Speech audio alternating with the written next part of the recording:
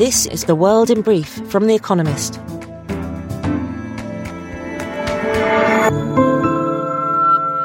Our top stories.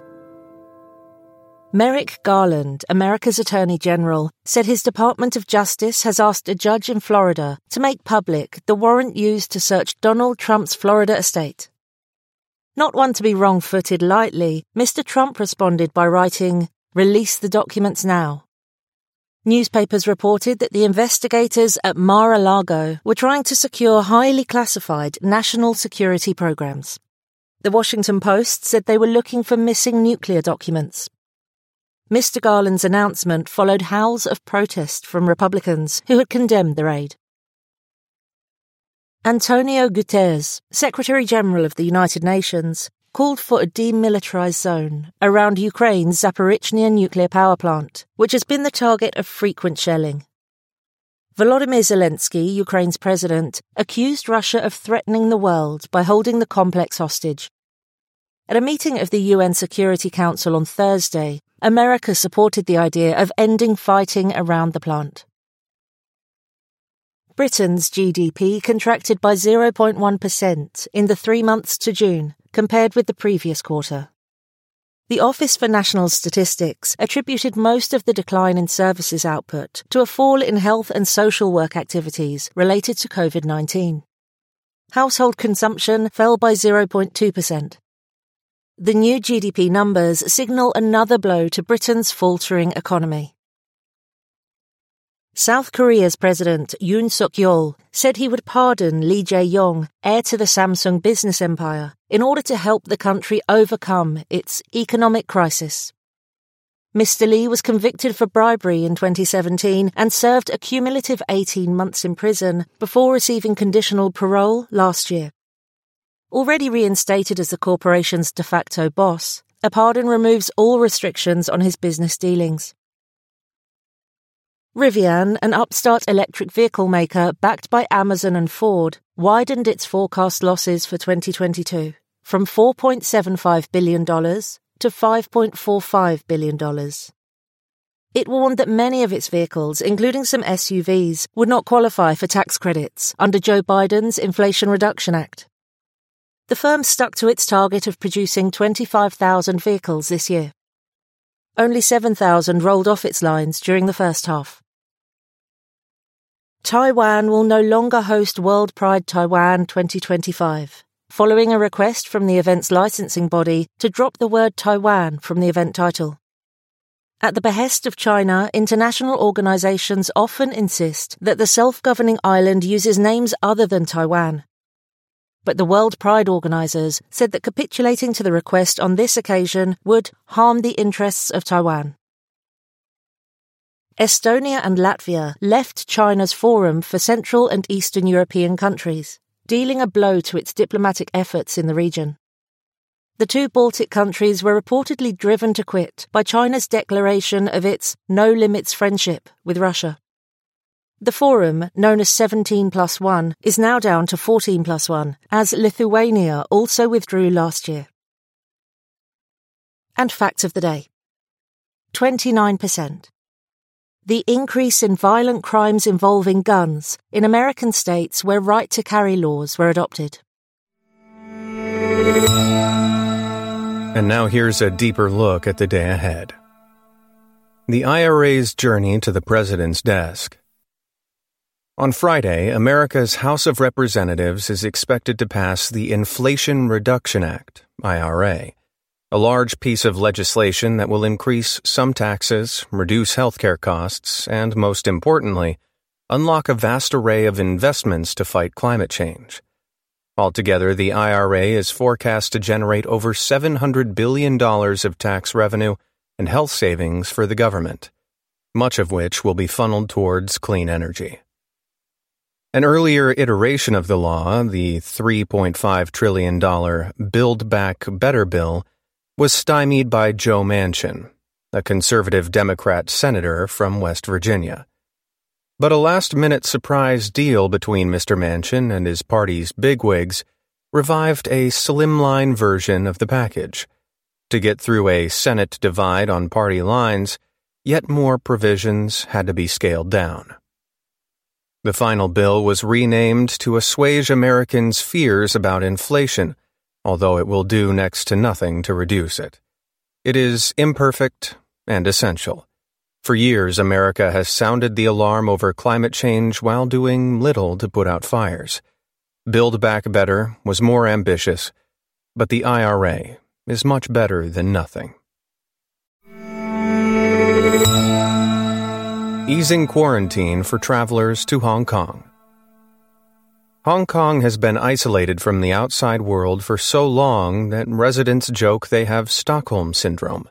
Token concessions from their captors bring out outpourings of gratitude. So it was on Monday when the government announced that from Friday, anyone entering the territory must spend only 3 days in quarantine, down from a week previously, and 3 weeks before that.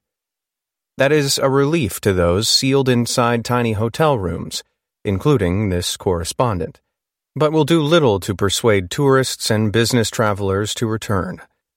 With the wider world open, why endure even 3 days captivity? Maintaining punitive entry requirements is increasingly baffling since Hong Kong went through a COVID-19 wave this year that infected perhaps half of its 7.3 million inhabitants.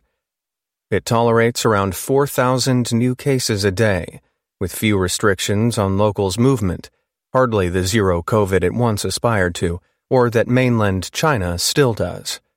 The consequences of isolation? On Friday, Hong Kong will also confirm consecutive quarters of shrinking GDP. Russia's economy battles sanctions. The sanctions the West has imposed on Russia for its invasion of Ukraine have hurt, but not severely enough to prompt a rethink in the Kremlin. New Russian GDP figures, released on Friday, will indicate the scale of the damage. The official data are likely to deviate much from an estimate by the Veb Institute, a Russian state-owned development bank, that the economy continued to shrink in June. It expects a 5.7% fall of GDP in the second quarter of 2022 compared with the first quarter, when the Russian economy had already stagnated. The hit is not as bad as the COVID shock, but is almost certain to last longer. It is comparable in size to the financial crisis of 2008-2009, but some sectors may have bottomed out. Industrial output grew slightly in June, and resource extraction rebounded strongly. Thus far, Western sanctions on Russian fuel exports have been limited. The West may have to add more punitive measures to keep Vladimir Putin's economy down. Britain's economy wilts in the heat. The only news competing with record temperatures in Britain at the moment is the country's dysfunctional economy. Strikes are back in fashion, but the most salient problem is the spiraling cost of living. Last week, the Bank of England predicted that annual inflation would rise to just over 13% in October. At least half of this is driven by pricier electricity, gas, and petrol. The annual bill paid by an average household is expected to more than double from around £2,000, $2,400, now to £4,400 next April. The gloomy mood is unlikely to be lightened on Friday by the release of GDP figures for the second quarter, as well as a swath of other economic and business data. Some comfort may be found in the growing expectation that Britain's looming recession will be shallower than those in either the global financial crisis or the pandemic. And yet, none of this bodes well for Britain's ability to break out of its longer-term economic rut. 3 strikes for a new baseball film. There's no crying in baseball. This line, from A League of Their Own, a classic film about America's short-lived women's professional baseball league, makes a reappearance in a television series of the same name. Like the movie, the show, released on Friday on Prime Video, tells the story of the real-life Rockford Peaches, on their fictional journey to the 1943 World Series. Much else will be familiar to fans of the film. Players wear the same uniform, sing the same song, and overcome the same despicable sexism. Yet there are differences. The show ditches the film's all-white cast. Most of its main characters are queer, several are black and Hispanic. It is also much raunchier. But diversity and debauchery do not make a satisfying show. A league of their own is caught uncomfortably between honoring the film and breaking its mold. The series taps into a surge of interest in women's sport, but fewer feel-good quotes and more plot development would have helped it match its predecessor. Daily Quiz. Our baristas will serve you with a new question each day this week. On Friday, your challenge is to give us all 5 answers and, as important, tell us the connecting theme. Email your responses and include mention of your home city and country by 1700 BST on Friday to quizespresso@economist.com. We'll pick randomly from those with the right answers and crown one winner per continent on Saturday. Thursday. Which Australian conservationist and television personality was killed by a stingray in 2006? Friday. Which American cyclist was stripped of his 7 Tour de France titles after doping allegations? The winners of last week's crossword. Thank you to everyone who took part in our new weekly crossword published in the weekend edition of Espresso.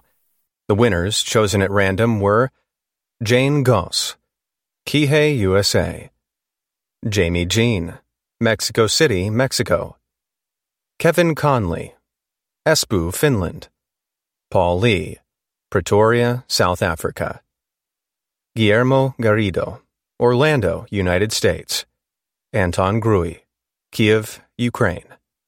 They all gave the correct answers of the Metaverse, Taipei, Tiger, and Energy. Check back tomorrow for this week's crossword.